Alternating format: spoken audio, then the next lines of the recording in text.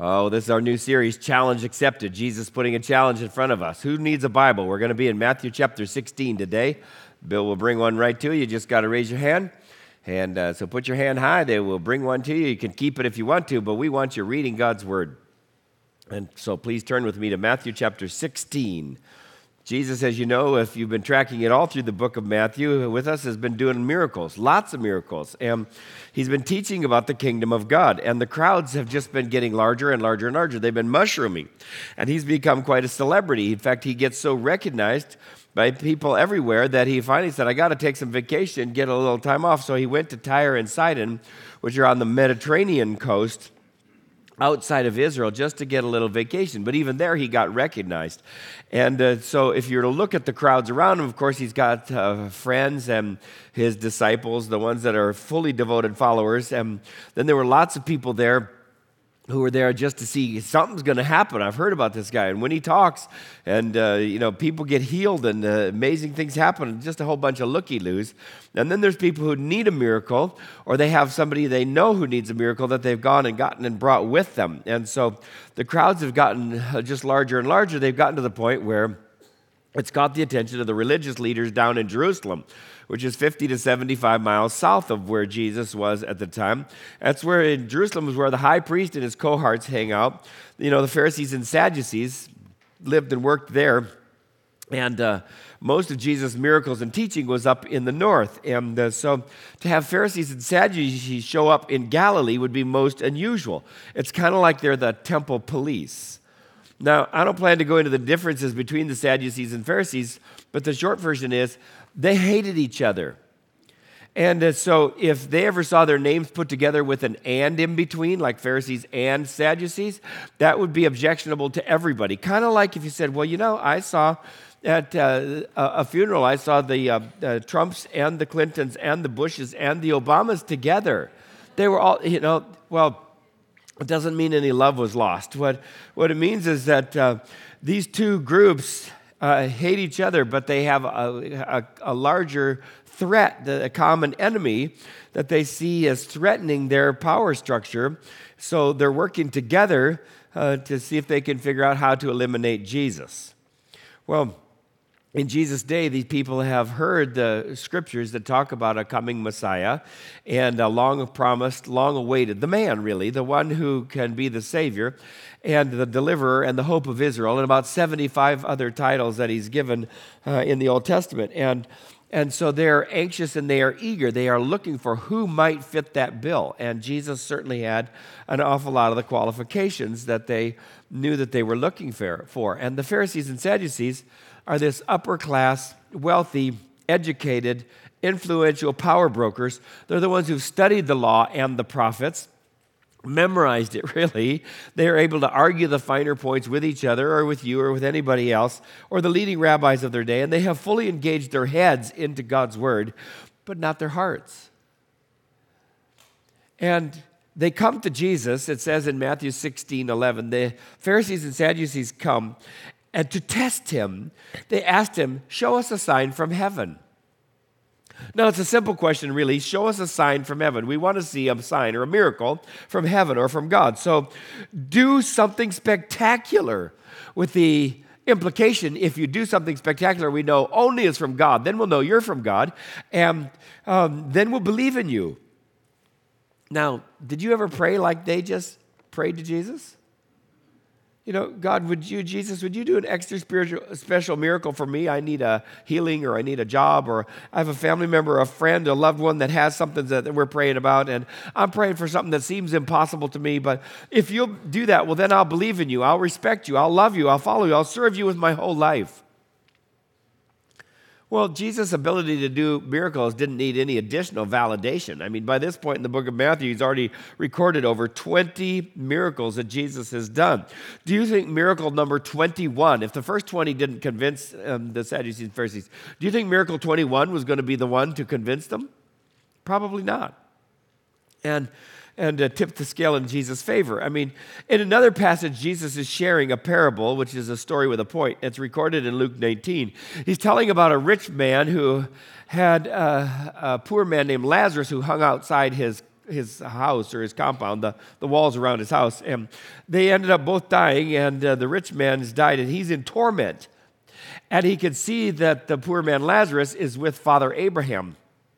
And so he says, would you please send him down here with a drip of water on his finger to touch my tongue because I'm in torment? And Abraham says, no can do, because there's a great gulf that's between us. He said, well, then would you please send him back home and have him warn my 5 brothers because they do not want to come here. It's way worse than I thought. And he says, they've got Moses and the prophets.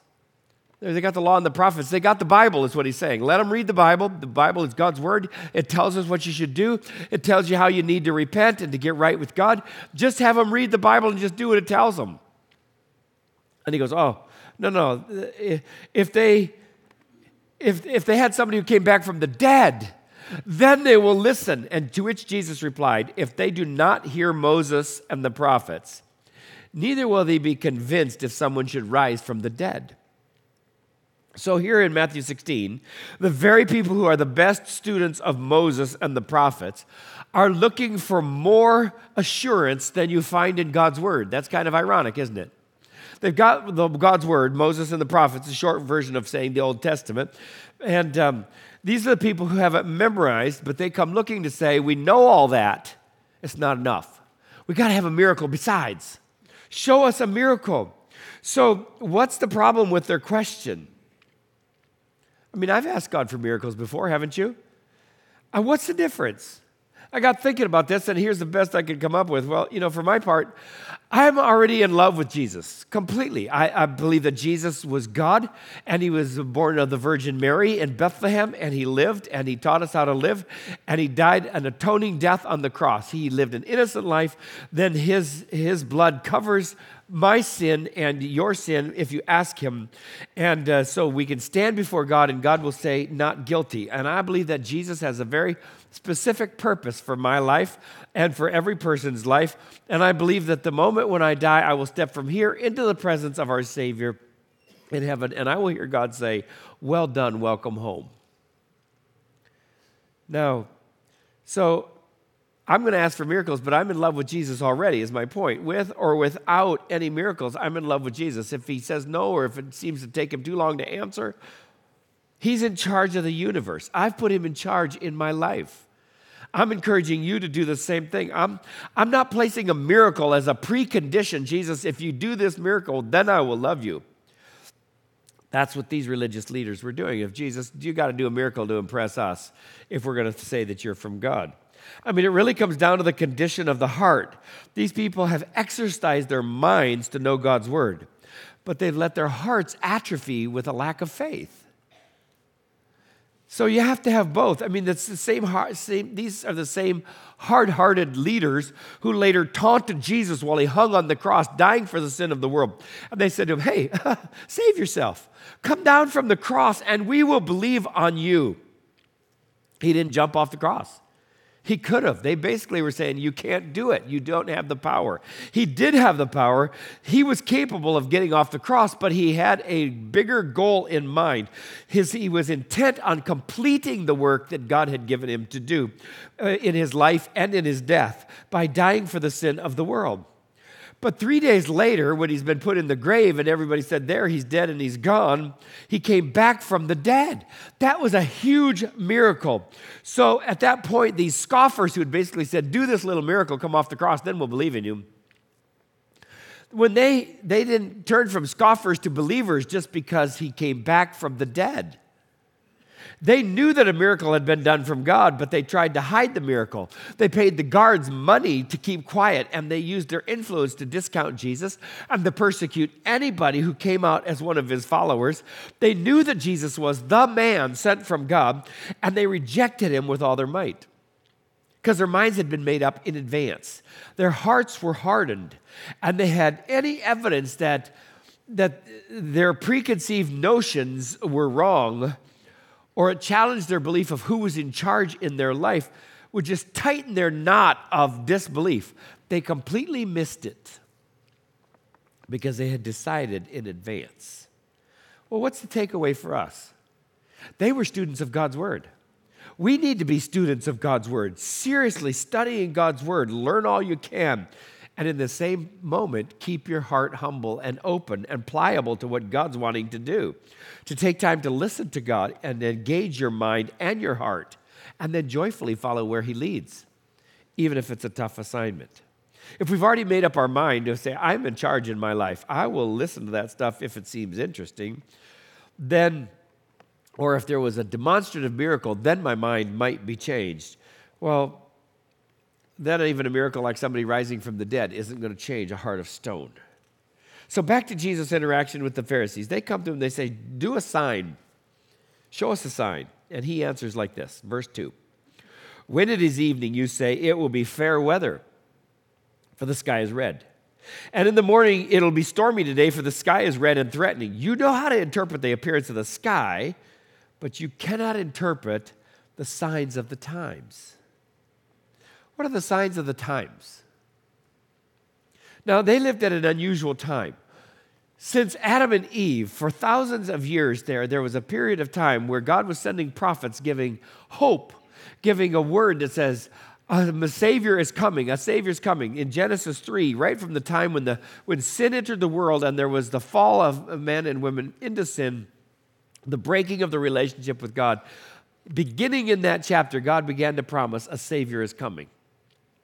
And all through the prophets, it's being promised. It's going to be here. It's going to be like this. It's going to have these character qualities, and this is what's going to happen. So all of this had been prepared, and now these scoffers are standing there actually talking to Jesus, who is that person that God sent. And they don't see it. The sign of the times. He says, you are standing in the presence of the Almighty God, and you don't even know it. That one greater than Jonah is here. One greater than Solomon is here, are some of the things that he said. I mean, the sign of the times is your life isn't going to last all that long. You're a mist. You're a vapor. And you think, I'm going to keep this control of my life. You're not going to keep it, and you're not going to keep it very long. And you'll pay a high price for taking it instead of just saying, God, you take charge of my life. You be the one in control. And Jesus goes on to say, you're an evil and adulterous generation that seeks for a sign. You don't want to just take God at His word and read His word and to say, based on God's word, here's how I need to change my life. What is it about us? What makes it so attractive about evil? I mean, basically, we have been sold a lie. The lie is that life would be better outside of God's protection and blessing and outside of God's plan than inside His plan and inside the boundaries of His protection and blessing. It comes from the evil one. It was the same lie that was sold to Adam and Eve in the garden as they're looking at the tree. And God said, don't touch it. And the serpent comes along and says, what did God say? They said, well, God said, don't touch it. He says, oh, do you really think He meant that? I mean, oh, come on. Can you really trust God? And they go on and on and on with this. He pushes them on this theme of saying, you can't trust God. You just really live if you could get outside of the boundaries that God's placing on you. They're so confining. He says, no sign is going to be given to you except the sign of Jonah. Well, the sign of Jonah, what's that? Jonah was this Old Testament prophet. He's used in a dramatic way by God, but he missed out on all the blessings. He never really joined God. He never joyfully did what God asked him to do. I mean, there's a little book in the Old Testament, Jonah. You usually miss it unless you go looking for it. It's only 3 or 4 chapters long. And God comes to this guy named Jonah and says, Jonah, he says, I'm concerned about these people in Nineveh. I need somebody to go tell them to repent or they are really all going to perish because of the sin that they're getting into. Jonah hated the people of Nineveh. Think of the people that you like the least. That would be the very bottom of the list. I mean, if you could say it in church, you hate them. They're not like you. They don't eat food like you. They don't smell like you. They don't talk like you. They don't interact like you. You can't stand them. They're just different than you are. There's people like that in the world, you know.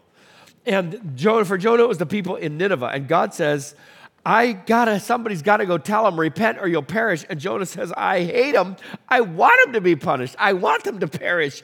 And so he goes to Joppa to get on a boat. And instead of going to Nineveh, which is 106 miles that direction, he gets on a boat to Tarshish, which is 3,546 miles in that direction. He says, God, I'm not one to do it. Well, you know the story. God sent a great big storm. He's out there. It's the perfect storm because the only point is to convince Jonah to do the right thing. The sailors don't understand this. They are tossing everything overboard. They think their lives are in danger. They do not think they are going to survive this. Jonah's down sleeping in the bottom of the boat. They go wake up and say, Jonah, get out here. We are perishing. This boat's about to go down. And he said, well, throw me overboard and everything will calm down. They go, no, we're not going to try that. And they are more gracious than Jonah is. And finally he says, you got to toss me overboard. And so when they do, then all the water just goes calm.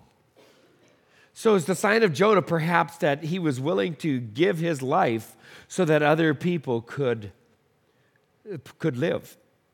Well, you know the story. God sent a great fish or a whale or something that is so big that was swimming out there, came and just swallowed him in one gulp, and he had a 3-day time out in the belly of this fish.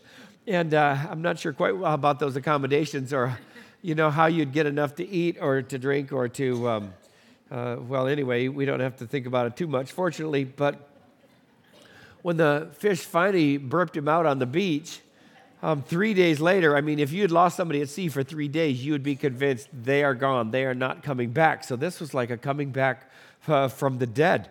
And Jonah had nothing left. He'd been in the belly of this fish, and the only thing that he had left, unfortunately, was his hard heart. Because God says to him a second time, go to Nineveh and preach repentance. So Jonah thinks, okay, if I got to go to Nineveh and preach repentance, I'm going to go there and I'm going to preach it. And I don't think he did it with any winsomeness. He didn't tell any stories. He didn't have any quotes. He didn't have any pictures on the screen. He just walked through town and said it took him 3 days to walk from one side to the other and to preach repentance. Basically, he said, you know what's coming your direction? Repent or you'll perish. Repent or you'll perish. Repent or you'll perish. In 40 days, if you haven't repented, God's going to get you. Ha ha. Because that's what he wanted to have happen. And it says he sat on the edge of town and he looked down at him and said, okay, God, go ahead and start the show. I can hardly wait. There's got to be a few fireworks in on this one. He's got to light them up. And you know what? God took the pathetic preaching of Jonah and linked it to his Holy Spirit and zipped it to those people's hearts, and they knew they had to do something. And they began to repent in droves. They had one little warning from one little prophet. Children of Israel, on the other hand, had all 5 books of Moses, all the law and the prophets, and they had hard hearts. And these people began, look what they did. They started to pray. They started to cry. They started to genuinely repent. They stopped working. They stopped eating. They started praying. They put on sackcloth. They sat down in the ashes. You couldn't show you were any more brokenhearted than by doing that. The king heard about it, that this was happening out there. And instead of saying, wait a minute, I didn't authorize that, it says he stood up, he got down from his throne, he took off his robe, set it aside, he went and sat in his own ash pile, and he got in his own sackcloth, and then he said, we're sending out a decree, and he sent out a decree to everybody. Here's what it says, Jonah chapter 3, verse 7. By the decree of the king and his nobles, let neither man nor beast, herd nor flock taste anything. Let them not feed or drink water, but let man and beast be covered with sackcloth, and let them call out mightily to God. Let everyone turn from his evil way and from the violence that is in his hands. Who knows? God may turn and relent and turn from his fierce anger so that we may not perish.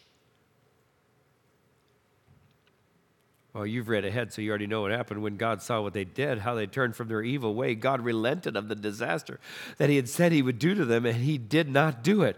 Wow, isn't that great? The guy preaches, repent, turn to God, or you're going to perish. Because that's still a true story to this day. We need to get right with God, and if you've never done that, then today, pretend you heard Jonah, because he sure seemed to know how to get the message through. Repent or you'll perish. Get right with God. It was great. People turned to God, and God forgave them. The next verse is rather disconcerting. Jonah 4:1 says, but it displeased Jonah exceedingly, and he was furious. Hey, God, wait a minute. I hate those people, and you said they would perish if they didn't repent. Now, I preached, but they weren't supposed to repent. They were supposed to perish. And God says to him, I had to care about them. They don't even know their left hand from their right hand. The sign of Jonah was referenced earlier in the book of Matthew in chapter 12. In fact, Pastor Micah preached about it October 28. What is the sign of Jonah? I always thought it was the 3 days and nights in the belly of the fish. He's lost at sea, presumed dead, and then he comes back alive after 3 days. Jesus did that. He's in the belly of the earth for 3 days, 3 nights, came back. Or was it offering himself as a sacrifice for the sailors to give his life for theirs? Jesus did that. He gave his life for you and for me. He died so that we could live. Or was it preaching repentance, calling people to repent, and they do? Get right with God, watching tens of thousands of people repent and turn to God. Jesus did that as well. He preached and said, repent and get right with God. See, the lesson you can learn from Jonah is you can serve God, you can do what God tells you to do, and still have a hard heart. Jonah did. He had his arm twisted behind his back to get to Nineveh. He knew that he didn't have any other choice, so he went. He was told he had to preach, and he didn't want to, but he did it. He was hoping they were going to be punished. He was mad when they weren't. And in the process, you showed he wasn't really a fully devoted follower, was he? Partnering with God means you put God in charge and you follow joyfully. Hardness of heart insists on staying in charge in your own life, but it will cost you something. You miss out on the togetherness with God, of working with God. You miss out on the blessings. I think Jonah missed all the blessings simply because he didn't say, God, you are in charge. I serve you. I'm following you. He still wanted it done his own way. And that's exactly what these Pharisees and Sadducees are trying to do in Jesus' day. They've got all the head knowledge, but they've never let God rule and reign in their heart.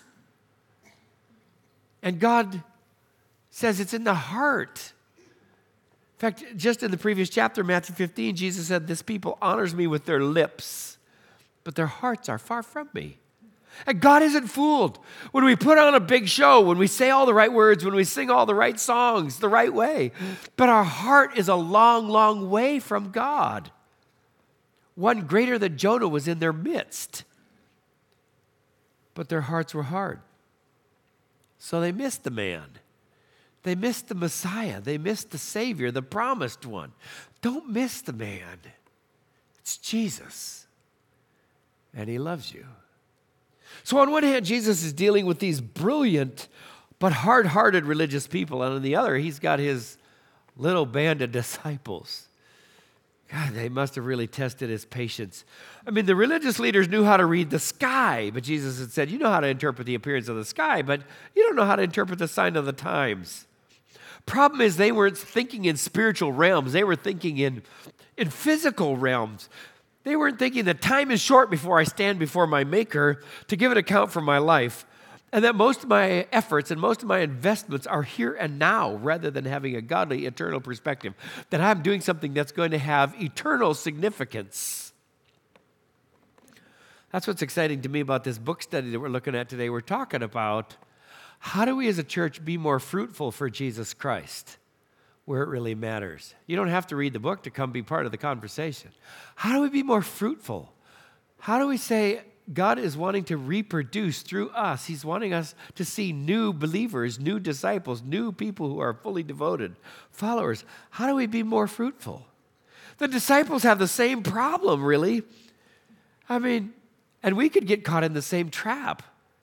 That we think about ourselves or our current situation or the physical world around us instead of thinking God's thoughts and God's way and living by God's priority. Look at the disciples' faulty reasoning.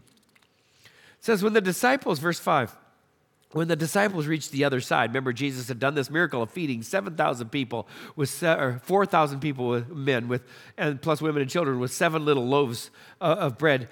And then he had put the disciples on a boat and said, go across the lake. And so then he's arguing with the Pharisees and Sadducees. It says, when the disciples reached the other side, they had forgotten to bring any bread. And Jesus said to them, watch and beware of the leaven of the Pharisees and the Sadducees. Now, that had absolutely nothing to do with the fact that the miracle they had just seen, or even though there's leaven in bread, or that anything that they hadn't brought any bread with them.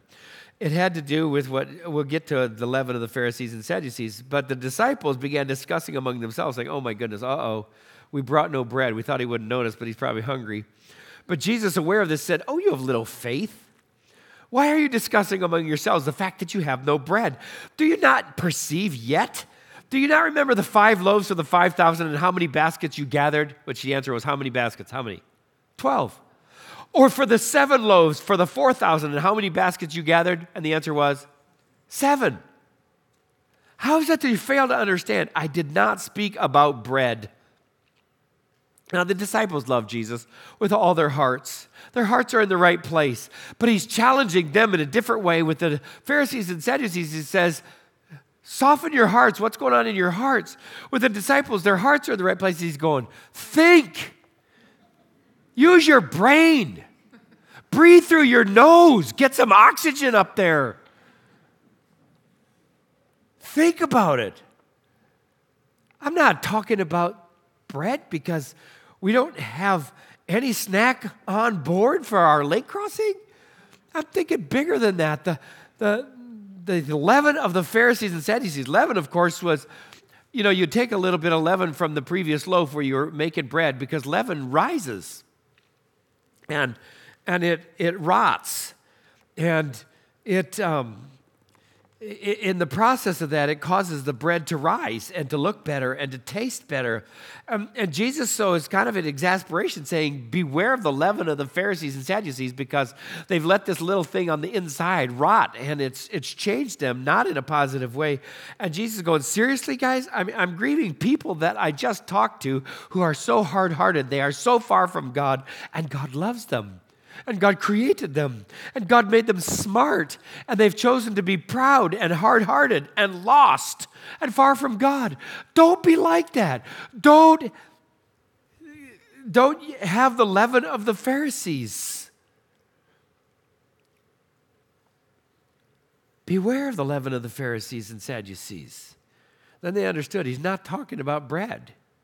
He was talking about the teachings of the Pharisees and the Sadducees, thinking that smarts will get you there, that just knowing and studying and memorizing God's word is enough.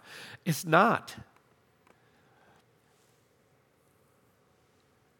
The Apostle Paul, who's an ex-Pharisee, said this in 1 Corinthians 8. He said, we know that all of us possess knowledge, and this knowledge puffs us up. Makes us proud of ourselves. But love builds up. If anyone imagines he knows something, he does not yet know as he ought to know. But if anyone loves God, he's known by God. Remember, Jesus had said to his disciples, everybody will know your mind if you know everything. No. If you have perfect theology. No.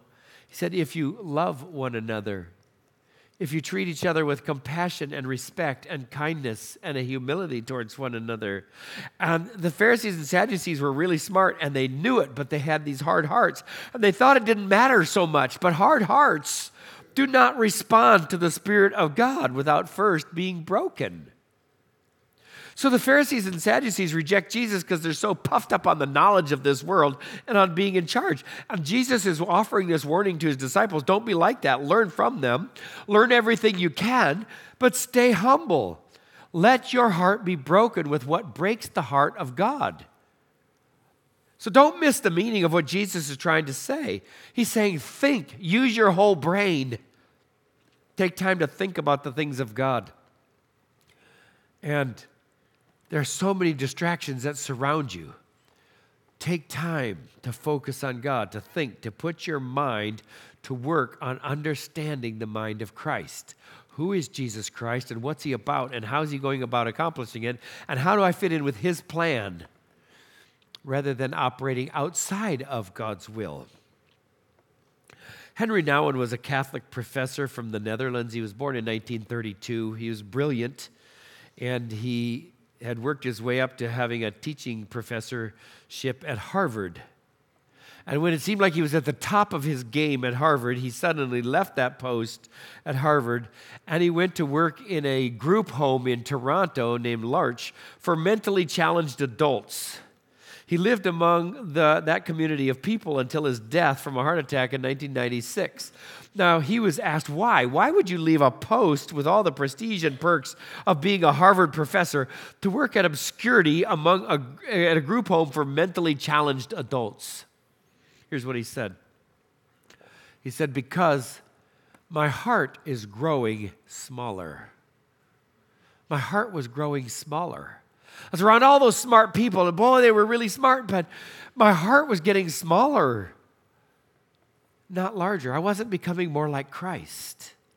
I mean, he later wrote a book called In the Name of Jesus. And he tells the story of how his heart was blessed just by being around those people that were not going to ever be the sharpest people in the world. And the people he found in the group home and how they helped get him back to basics. And he ties the story into John chapter 21, where Jesus, remember Peter, in a spectacular way, in a public way, had denied he ever knew Jesus. 3 times he did that. And so in a public forum, Jesus asked Peter 3 times, do you love me? Do you love me? Do you really love me? See, head knowledge is not enough. God wants our love. And Henry Nouwen moved away from academia as the measure of his success. But here's the standard he put in its place, and I quote, did I offer peace today? Did I bring a smile to someone's face? Did I say words of healing? Did I let go of my anger and my resentment? Did I forgive? Did I love? These are real questions. I must trust that the little bit of love that I sow now will bear many fruits here in this world and in the life to come. See, head knowledge is not enough. God wants our love. So don't miss it. Check your heart and take appropriate action. Let's pray together. God, we pause before you. You can see into our hearts. You know what we're thinking. You know our word before it's on our lips. You know what we're hiding. You know who we're trying to deceive. You know that to be right with God, that we need a work of your grace in our hearts so that our hard hearts will break and that you can get inside of them and begin to mold them to be a place for God to live. And that's hard for us to let go. We have to trust you. So I pray that you will give us your grace and your strength and your courage, that we will be your people and we will desire that breaking experience so that our lives can be filled with you. Thank you that Jesus was willing to be broken so that we might be made whole. Thank you that so many along the way, like a Henry Nouwen, have wanted to walk the way of Jesus, even if it means leaving positions of prestige and power, so that his heart was growing larger for you. Help our hearts to grow larger for you this week. More tender, more compassionate, more understanding, more listening to your voice, more right in step with you. Thank you that you are calling us to be your partners and to do your work together with you. Thank you that you are our Savior. You are the man. You are the one we want in our lives. Jesus, we love you. Amen.